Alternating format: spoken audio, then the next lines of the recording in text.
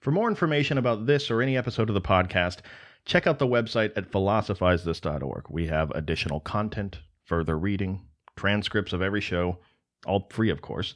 But if you value the show as an educational resource and you want to help keep it going, you can find out more about how to do that at patreon.com/philosophizethis.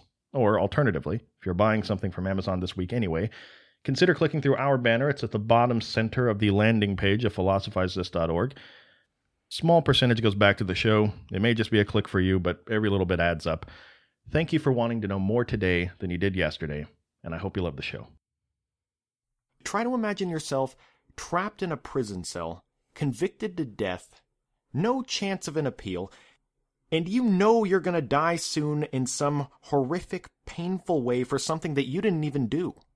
If you were in that situation, how would you spend your time? This isn't just me being dramatic. Really try to put yourself in that situation and ask yourself, what would be important to you in that moment? Boethius was a medieval, Neoplatonist philosopher who found himself in that moment. Up until that point, he really had a pretty good standing in the world. Well, considering he was living in a society that was growing increasingly corrupt and intolerant by the day. I mean, the Roman Empire was crumbling at the time. I guess as modern people we can look back and see where all that was heading, but the people of the time didn't know that. Boethius didn't know that. And to top it off, the entire peninsula of Italy was controlled by a group of wonderful gentlemen known as the Ostrogoths. Let me tell you about who Boethius ended up working for. Let me tell you about the Ostrogoths. They were led by a guy named Theodoric the Great. Now, just to get an idea of the types of moves this guy would pull in the interest of gaining and sustaining power, let me just tell you about how he took control of Italy in the first place. He was fighting an army led by a guy named Odoacer. Theodoric wins a couple battles, just so that Odoacer gets on his back foot a little bit, and right when he's in this place of vulnerability, a bishop acts as a mediator between the two leaders and arranges this meeting and negotiation for a peace treaty. Theodoric agrees to a treaty where both of them would occupy the area together and both would make decisions. It would be kind of a joint ruling. They would combine their forces and they'd have a period of peace in the region. So they come to an arrangement. Theodoric calls a celebratory banquet. We're all going to sit down, we're going to have a feast and revel in this new agreement that we have. Everybody's going to be happy. Well, at the banquet, Theodoric stands up. He makes a toast. He does a little clinky thing on his glass. And then he stabs Odoacer in the neck. It says in a text called the Anonymous Valesianus that right after Theodoric kills him, quote, that same day all of Odoacer's army who could be found anywhere were killed by order of Theodoric, as well as all of his family. Odoacer's wife, Sunagilda, was stoned to death, and his brother, Onowulphus, was killed by archers while seeking refuge in a church. Theodoric exiled Odoacer's son, Thela, to Gaul, but when he attempted to return to Italy, Theodoric had him killed too. End quote. Now this guy is the ruler of everything. But more importantly, he is Boethius's boss. This is the guy he's an advisor to. It's kind of funny. Boethius's life resembles a common theme in Hollywood and pop culture. There's tons of examples, but the example that comes to mind for me is The Prince of Egypt, which, by the way, highly underrated DreamWorks movie. An even more underrated soundtrack. Beautiful songs on it. But I think for this show that reference might be a little obscure. And really it doesn't matter. We've all heard the story of Boethius told in some capacity.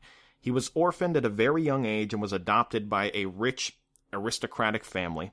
And this privileged upbringing yielded a top-level education for his extremely above-average brain.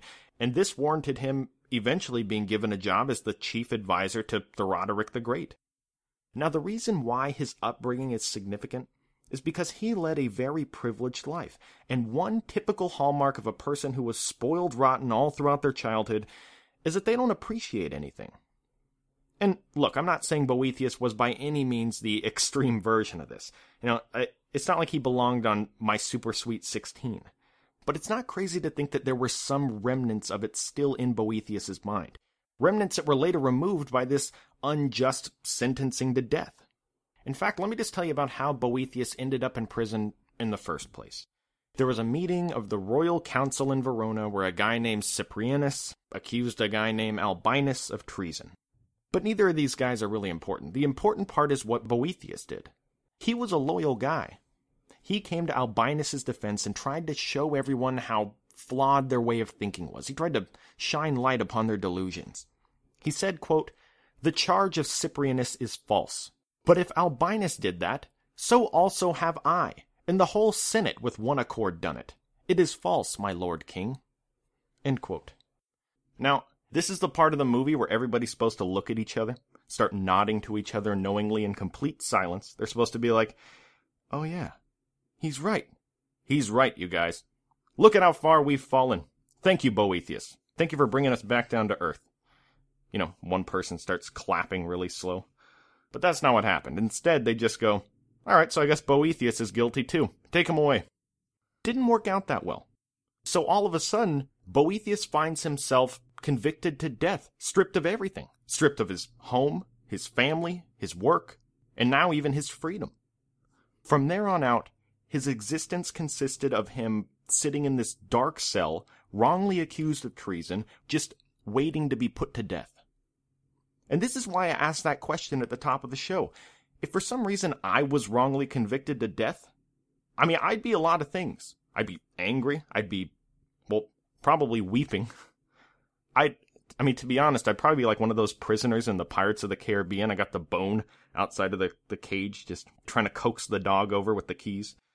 One thing's for sure, I certainly wouldn't be writing a philosophical text that solves one of the oldest problems in philosophy and thereby paves the way for all subsequent medieval philosophy. So why did he do it? Why did Boethius do it?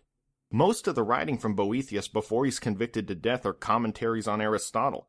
And besides that, it's not a lot of original work. It's usually other commentaries on random subjects or other Greek philosophers. Why did he choose to start now? What I think is that when you unjustly have everything taken away from you, including your life, for Boethius, that process was so traumatic that it was only after he was removed from that largely privileged life up until that point that he truly understood the value of philosophy.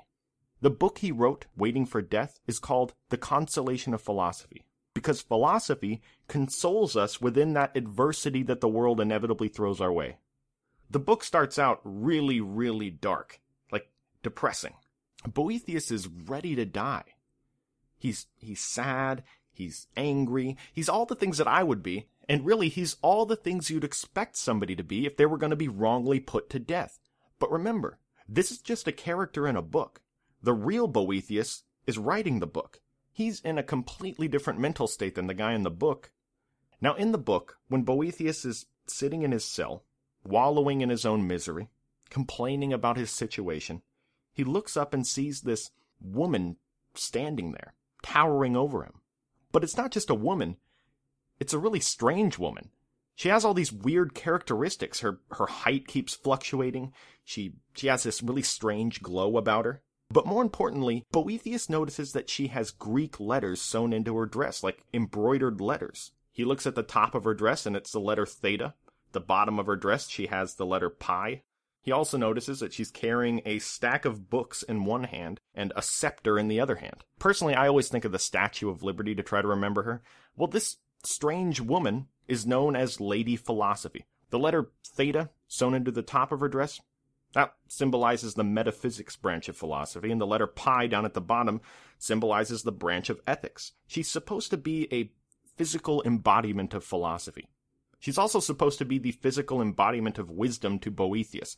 Remember, Boethius was a Neoplatonist. This Lady Philosophy serves the same purpose to Boethius as Socrates served to Plato in his dialogues, the quintessential wise person and the true philosophy of the author.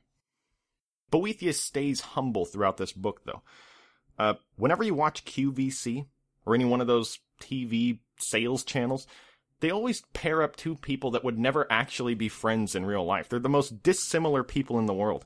There's always one guy, for some reason, that knows absolutely everything about this rice cooker that he's trying to sell you. Like, he knows a creepy amount about that rice cooker. And the other guy that he's talking to always knows nothing about anything. He's managed to navigate the world throughout his entire life. He's managed to tie his shoes every morning. Yet, he's never even heard of rice before, let alone tried to cook it. And this rice cooker is the greatest thing he's ever seen. Well, in The Consolation of Philosophy, Boethius is the quintessential naive half of this equation, and Lady Philosophy is the quintessential wise person who's educating him on his wrong thinking.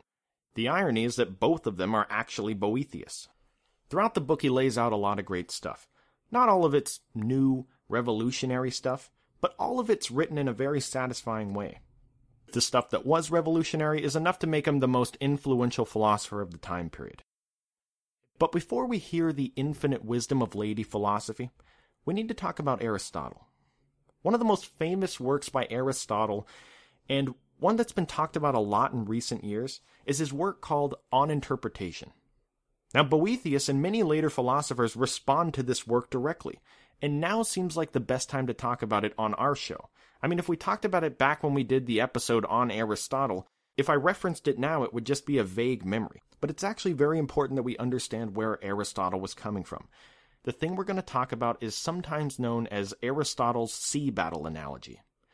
The big question that Aristotle addresses in this part of On Interpretation is the question of, are things predestined and out of our control, or do we as humans get to choose what we do? What Aristotle says is that nobody would disagree that there are statements that can be directly contradictory to each other, right? Two people holding opposite viewpoints where one of them has to be true and one of them has to be false. You can think of a million different examples of this, but the one that Aristotle uses is that one person says there will be a sea battle tomorrow, and the other person says there won't be a sea battle tomorrow. Now, one of these has to be true. There either will be a sea battle tomorrow, or there won't be. And because it's the type of contradiction where one guy has to be right and the other guy has to be wrong, the statement is just as true now as it will be tomorrow when it actually happens or doesn't happen. If it's true that there is going to be a sea battle tomorrow, you could say that there needs to be a sea battle tomorrow. You could say that there is no situation possible where there can't be a sea battle tomorrow because that statement is true right now. The implications of this is that nothing at all is possible except for what actually happens. Now, this is an ancient Greek, very Aristotelian way of looking at something else that's a lot more familiar to us in modern times. In the times of Boethius, the popular belief was that God knows what will happen tomorrow. He knows everything. He knows whether the sea battle will or will not take place. But if that's true, how much control do we really have over our actions? Last episode, we talked about St. Augustine and his explanation for how it's possible that a supernatural God can exist and still allow evil to happen in the world. His answer, if you remember, has to do with free will. God wanted and created a world where humans possess free will. St. Augustine said that if that's the case, then evil is something we need to be willing to accept as a possibility. I mean, it's not that God wants evil to happen. It's not that he couldn't stop things from taking place. It's just that if he did, it would blow the whole system. Then people don't have free will anymore. And how can you eternally judge someone based on something other than immoral actions taken based on their own volition? Now, Boethius had all of this information. Boethius answers the question of how can we be said to have free will if God already knows what we're going to do in the future by making a distinction between divine foreknowledge and predestination. When I first read Boethius, this changed the way I looked at things. What Boethius says is that there is a huge difference between God knowing something will happen and God pre-slating out everything that will happen and we have no control over it. But that's just part of what Boethius says. We need to be clear on this, though.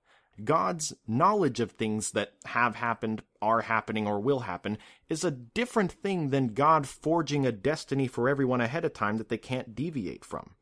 Knowing something will happen doesn't predestine it to happen. Now, if you're a really smart person, and you're quick at thinking, you might say that, well, once we've made that distinction, why are we even here? Let's say God only knows what you're going to do before you do it. Why not just have Judgment Day on the first day of existence? I mean, he already knows whether you're going to follow the rules well enough to be admitted into the country club. Doesn't that just make our free will a bunch of smoke and mirrors that aren't really necessary?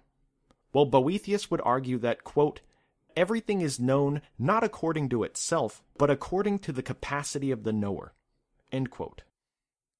The way we can apply this brilliant concept to what we're talking about with free will right now is by understanding that we perceive everything in the world through the lens of being a human being. That human interpretation of things may be useful to us in a lot of ways, but it would be naive to think that it's the complete picture of anything. I mean, just how a goldfish might look out of its fishbowl and think that your living room is the rest of the ocean, human beings might misperceive things too. Now, what Boethius says we're the most guilty of misperceiving is the nature of time. Remember, St. Augustine said that time doesn't really exist. It's a human construct that we use to categorize information about the world around us. Well, Boethius agreed, but he said that because as humans we live in a constant flux of past, present, and future, we think about time in a very narrow way. We think about it in terms of things that have happened, things that are happening now, and things that are going to happen. But God, on the other hand, as St. Augustine said as well, exists outside of time. He lives inside of an eternal present. Maybe a better way to think of it would be to think about it in terms of how you interact with things that are in the present right now. If you and your friend decide one day that you're going to get in shape, you guys are going to go start jogging, and you're jogging along with your friend, and you start to get lightheaded, you start to feel sick, visions of Hot Pockets and cupcakes swirling around in your head. Your friend's knowledge that you are jogging right now in this moment doesn't change your ability to stop jogging, bend over, and throw up all over the pavement. Just like that's the interaction in this present moment, God's knowledge of your future doesn't stop you from changing it. He lives in an eternal present. Now, if you still disagree, don't worry. The centuries go by, and you start being more and more right. But try to appreciate the brilliance at work here. Boethius was wrongly convicted to death, rotting in a cell, writing about these imaginary conversations he's having with this lady philosophy. I mean, in fact, right now is a good time to talk about how Boethius says philosophy serves to console us in times of hardship. So as I said before, the consolation of philosophy starts out with Boethius really depressed and sad. He goes on and on about it. I mean, he's a little bit like Eeyore. And then Lady Philosophy, the wise owl of Winnie the Pooh, swoops on in and corrects his faulty ways of thinking that are leading to this place of suffering that he's in.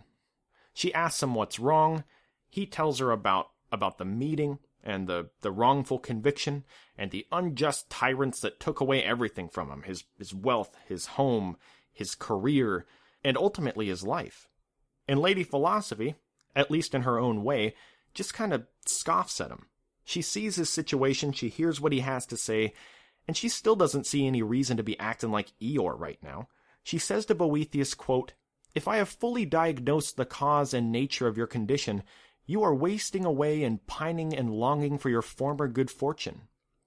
It is the loss of this which, as your imagination works upon you, has so corrupted your mind. I know the many disguises of that monster, fortune, and the extent to which she seduces with friendship the very people she is striving to cheat, until she overwhelms them with the unbearable grief at the suddenness of her desertion." End quote. Now, to Boethius, when bad things happen, and we allow them to affect us, we are wallowing in our bad fortune, our misfortunes. When I think of fortune, I think of Las Vegas, Nevada. Beautiful city. It's a place I really wish I could go again. And I'm not even that much into the whole prostitution scene or the mainlining drugs scene. And if you've ever been there for a few days, you might have had a similar experience to me. I walked into the various casinos on the first day I got there, and I see the people, the sea of people playing the slot machines, and I think, wow, I mean, this is awesome. All these people have hope, you know? Maybe it'll be me that hits that big jackpot. Sure, the casino strictly regulates the payout that the slot machines do, and yes, I know the odds are heavily against me, but maybe, just maybe, I'll be the lucky one. But with each day that passes, and the slot machines are still packed with people, and you start to see some with a look of almost desperation in their eyes. You start to see people doing all these weird, superstitious things, attributing winning and losing to things other than chance. You know, like, oh, I just didn't have my lucky rabbit's foot on the outside of my clothes. That's why I lost that one. You see the casino handing out free drinks to all the people gambling. maybe you see the same person from yesterday on the same machine, and it looks like they've been there every day for the past decade. I found myself feeling less excited about that collective sense of hope, and I started feeling sorry for some of these people. And as I was walking around, all the casinos post signs that give out the number to the problem gambling hotline. They might be legally obligated to do that, but they still do it. Well, Boethius would say, we all need to call that problem gambling hotline. But it's not because we're all playing the kitty cat slot machine too much. It's because we share the same delusional expectation of nothing but good fortune in our everyday lives. When Boethius is sulking in his cell and complaining about his loss of good fortune, Lady Philosophy tells him that fortune is like a wheel of fortune. The things that he had considered good fortune weren't actually things that he had at all. His health, his freedom, his house, his clothes, these things don't actually belong to him, so how can they be taken away from him? And besides, his situation is far from the worst thing that's ever happened to anyone. I mean, even as he waits in his cell, Lady Philosophy points out that he still has tons of fortune. She points to his ability to reason and his ability to write his ideas down. In fact, when you add up everything honestly, even if you're sentenced to death, how can you really say that you aren't on the net positive side of fortune? Boethius says, quote, balance out the good things and the bad that have happened in your life, and you will have to acknowledge that you are still way ahead. You are unhappy because you have lost those things in which you took pleasure, but you can also take comfort in the likelihood that what is now making you miserable will also pass away. End quote. Some people might see this as a warming over of Buddhism or Stoicism, and there really are a lot of similarities. But to put it in terms of a wheel of fortune that's constantly giving and taking away all the earthly things that we see as good, really makes me think of myself as no different than the people playing the slots in Las Vegas. Except, while they're using disposable vacation income, I'm wagering my own happiness. The bottom line was this. If you follow philosophy to a T, you are impervious to all these misfortunes in the world. The real thing you should focus on is virtue. Virtues are the tools you use to achieve happiness. Boethius said, quote, one's virtue is all that one truly has because it's not imperiled by the vicissitudes of fortune. End quote. In fact, it's the types of things that humans would typically see as bad fortune that's actually the greatest fortune, because it's that fortune that does the most good for the person in the long run that's receiving it. The things we see as good fortune are actually pretty deceptive, because they allow us to delude ourselves into thinking that we are truly happy, when in actuality these conditions are extremely fragile. At least misfortunes show us how bad things could be, and therefore how good we currently have it. Boethius says, quote, all fortune is good fortune, for it either rewards, disciplines, amends, or punishes, and so is either useful or just. End quote. Now it's time for the question of the week. There's a famous adaptation of a quote by Plato that says, we can easily forgive the child who is afraid of the dark. The real tragedy is the adult who is afraid of the light. I feel a little bit like the adult that was afraid of the light recently. I was too afraid to quit my job and just realized that it really wasn't that dangerous in reality. So philosophize this. Is there anything you're currently scared of that really is just a shadow on a cave wall? Sometimes things look completely different when they have Plato's light shining on them. Thank you for everything. Talk to you soon. Hey guys, if you love Philosophize This and want to make sure you never miss an episode, consider signing up for email notifications. Whenever a new episode is released, I will personally send you an email telling you it was released, along with a short summary to pique your interest, a picture, guaranteed to make you smile, and pretty much anything else interesting in the philosophical world that week. You can sign up on the front page of StephenWestShow.net, and as always, thank you for wanting to know more today than you did yesterday.